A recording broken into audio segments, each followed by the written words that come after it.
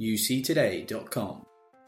Hello and welcome back to our regular Out Loud Cisco podcast. Jonathan George, who is my usual expert guest and Cisco WebEx master, has moved to a new company called Adopt, who specialise in maximising the value of collaboration platforms for businesses. Jonathan explains a little bit more about that move and also has loads of updates for me in this episode. We review the latest news on cloud calling options from Cisco and how those will integrate within its various platforms, including WebEx Teams. We also discuss how Cisco approach PSTN provision and also examine the latest hardware releases in terms of headsets and phones. Have a listen.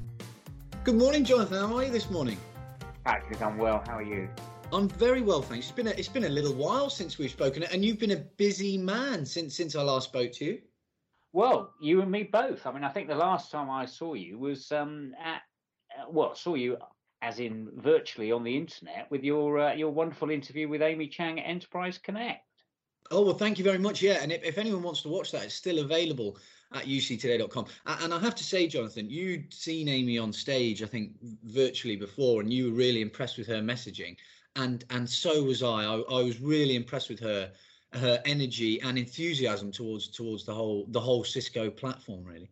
No, great that you managed to track her down and get there. And many thanks for the plug of mentioning my name to her. I'm sure I'm on her Christmas card list now, so that's good. Well, as I said to you before, I rely on all of the background information that you've provided to me over the recording of these Cisco podcasts to put in front of Amy. So more thanks to you there. But you've had a move yourself as well in the industry. Indeed, yes. So I've moved from my previous company, which was Meeting Zone, and I've joined a company that's called Adopt. We're a new company. We're set up with some people that I've worked with in both previously at Meeting Zone, but also in different jobs during my career. So really excited to join Adopt, and what we're about at Adopt is really making sure that people get the benefit out of the collaboration technology that they've bought. I mean, the clue is in the name in terms of, adopt as in adopting that technology, making sure that people get it. And also, part of our mission as we go forward will be to really try and help the Cisco partner base really understand and sell that collab technology. And so not only help the partners sell it, but also help the users gain the benefit from it. So really excited to have made that move. Hopefully we can continue these podcasts as I really enjoy doing them with you.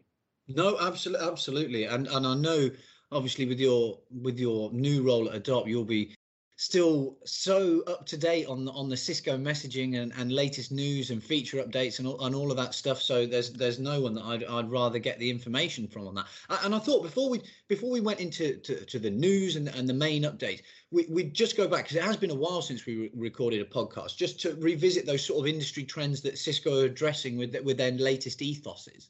Yeah, and I think you probably see this with all the the various vendors that you talk to. I mean, there is this common industry trends around, the move to cloud, the development of open platforms, that platform play, having integrated suites, mobility, team collaboration. I think those sort of words are words irrespective of the vendor and the product that they've got, that I guess you hear, from all of the people that you speak to. Does that resonate with you? Is it, some of the interviews that you do?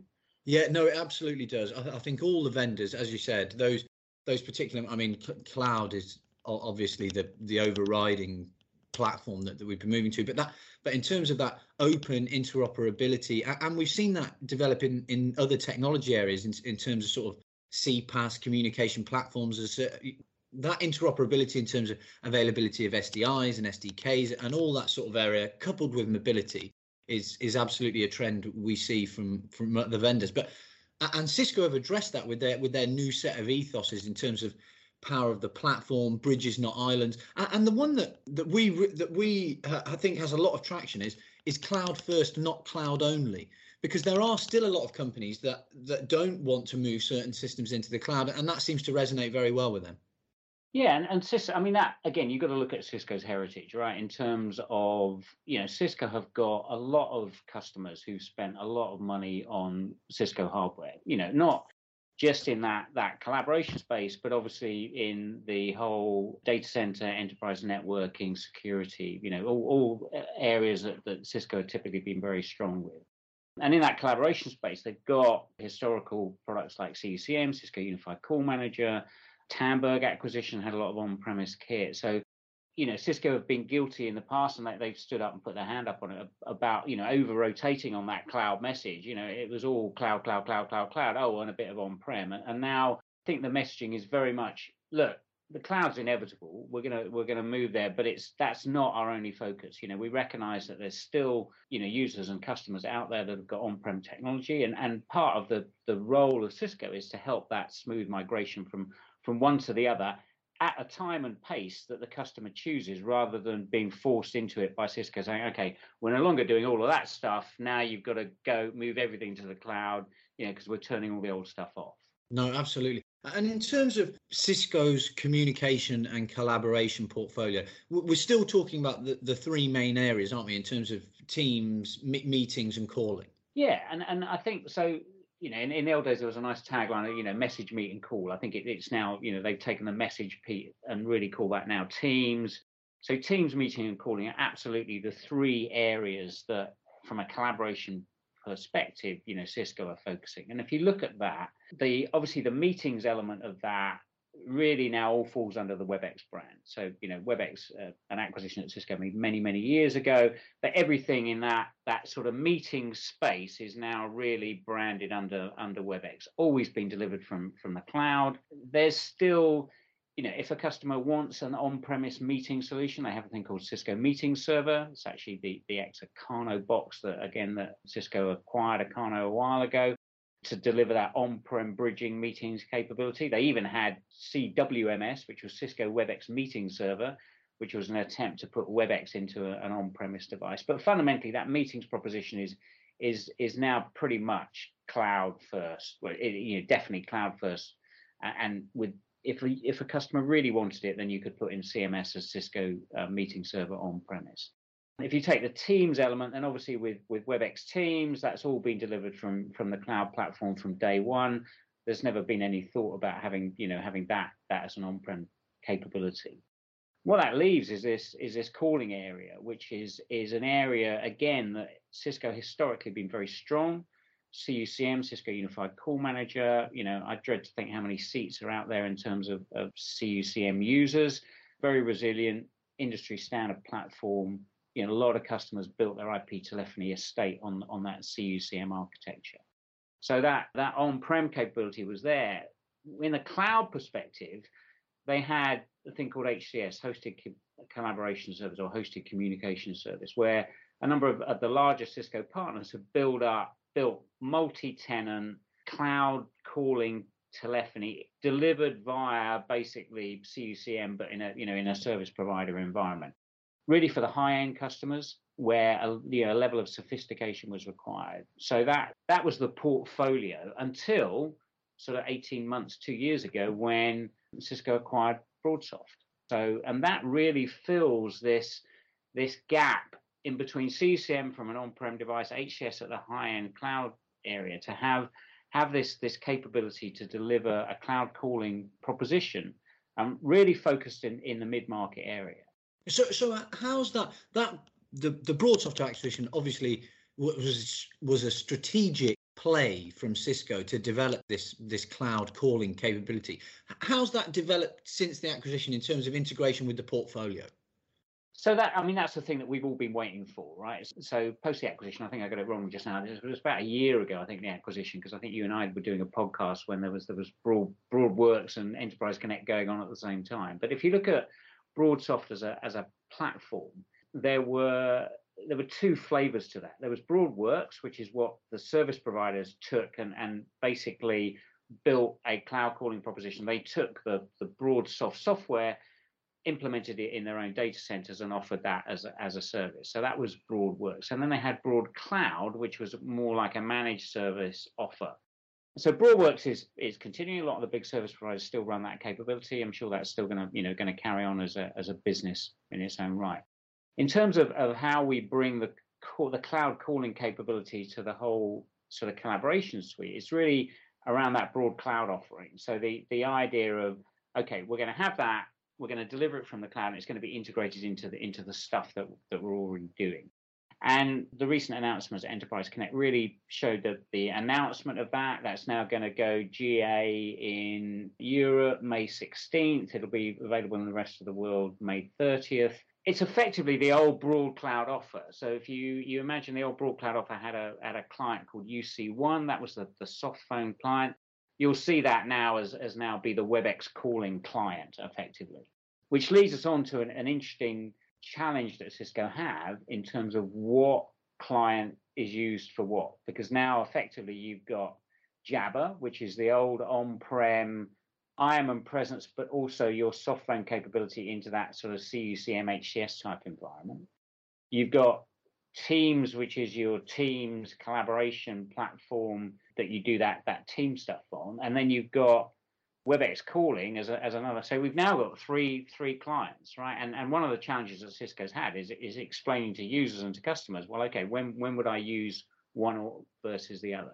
I think directionally, it's no secret that we'll see that client story become more unified, so that I no longer have three applications on my desktop that I've got to choose which I use. I live in the environment I choose to live in. If that be Teams, so be it. And then if I want to make a call, I do that click to call. It doesn't launch a separate application because that's how it's going to work in the first instance. So directionally, I think we're going to end up with a situation where if you live in that Teams client, then when you want to call somebody, you use that click to call. Right now, that would launch a separate application. In the future, we'll see that really that capability be integrated into the client. So you choose the client in which you live, and basically those features are exposed within that client, and all the iconography, all of the user interface, all the user experience will have the same look and feel depending on how you do it. So I think we'll move away from that three client architecture. Not a strategy, it's really Cisco ended up with those things through the various acquisitions that they've made. No, and I suppose it makes sense to, as you said, those three historical platforms that are available, and a user can choose their own preference in terms of, I use, WebEx, I use UC1, I use whatever it is. In the long run, as you said, all the capabilities are going to be embedded probably within each client. Are we going to see one removed over the long term, or two removed, and it will just be within WebEx as it WebEx Teams, as it were? I think we'll see one client. Okay, so and I think then you will, depending on what services you choose to consume, they'll be exposed within that client. So if you only wanted to use calling, you'd only effectively see that. You'd install the Cisco collaboration client, for want of a better word, and that would expose that calling capability within there. If you were using Teams, then Teams would be exposed in that client as well. So I think we'll move away from having multiple clients with different capabilities exposed in them to a single client that allows you to consume the capabilities that you've bought, whether that be meetings, whether it be Teams, or whether it be calling. Absolutely. So that WebEx calling, GA 16th of May, I think you said, in the EMEA and rest of the world on the 30th of May. I take it that's been in preview. We've seen that. What do you think about the functionality in terms of that? Yeah, so the functionality is very similar to that you see. I don't think from a functional point of view that much has changed. They will have enterprise workstations, common area workstations. So, how do I deliver phones on people's desks versus phones in reception areas or lobby areas? And then there's a whole raft of features that people expect from telephony systems, in the simplest sense, hold, transfer, all of those other good things, stuff that if you use a desktop phone, you need those capabilities. So I think that the capabilities will be those of the broad cloud offering. Okay, I'm not expecting to see too many new capabilities there. It's really, this is about bringing that under the Cisco umbrella, rebranding it as WebEx calling, having that WebEx calling application on the desktop in the first instance, having that click to call from Teams to take you into that WebEx calling application if you're using both of those applications. And this is what we have been expecting, and you've been talking about this and predicting this for a while. Are you surprised about how long it's taken to get to now? I suppose after a big acquisition like that, it does take a while to sort of agglomerate these things and decide on the best strategy for this. Yeah, I think it's tricky, isn't it? I mean, you've got a massive code base there with that broad cloud offering and, a route to market and partners and everything else. And it takes a while, not just from the technology point of view, but all the back end processes and ordering and invoicing and all of the other good stuff that goes into, actually bringing this product to market. So I think it's probably taken longer than most people would have wanted it to, but it's now there. Cisco are gonna maintain their position where they're not going to provide PSTN service. So you can't buy the PSTN service from Cisco. They're decoupling that very much. That PSTN trunking and access is going to be provided by somebody else with this WebEx calling capability. And there are 3 phases to that. So the first is to have a local gateway. So you would go to a customer, the customer would have their local gateway into their PSTN capability, and you'd integrate the WebEx calling service into that. And then there are 2 roadmap phases where a customer could either bring their own SIP connection. So they've got a PSTN SIP connection with another provider. How do they integrate that into the WebEx calling capability to give them PSTN capability? And then the third and final phase will be using what they call PMPs, preferred media partners. So where you would basically go to a partner and you say, okay, I want WebEx calling and I want PSTN capabilities and I need this number set in these geographies. And that preferred media partner would basically provide that. And Cisco have always steered clear of provision of those PSTN services. And the reason for that is a very logical one, which is they don't want to be a telco. They don't want to be a regulated telco that are out there, because that introduces a whole series of other things that Cisco, frankly, are not geared up to do, and they don't want to play in that game. They're very happy to leave that PSTN to the people that know that best, and how then integrate those services into that WebEx calling platform. No, absolutely. That was going to be my next question. Why do they want to steer clear of that PSTN provision? But that makes perfect sense in terms of wanting to stick to what they know. So in terms of timeline for that, are those 3 options in those 3 phases immediately available? So the first one is, so the local gateway is, so basically you would go to a customer, they would have some sort of capability, or they would need to develop some sort of capability to give them a local PSTN gateway. And Cisco have got technology, their ISR routers, Cube, if you're using that with IP telephony, or what they call an iOS gateway if you're using TDM technology. So they have that local gateway to basically break out into PSTN. So the idea that now, not only have I in my WebEx calling infrastructure, I can call people within my organization, but effectively it's the old dial 9 for an outside line. How do I get out? And also, how does somebody call me from a mobile phone outside of my own network, outside of my own company? How do they call me? Give me a PSTN number to dial in that DDI type capability.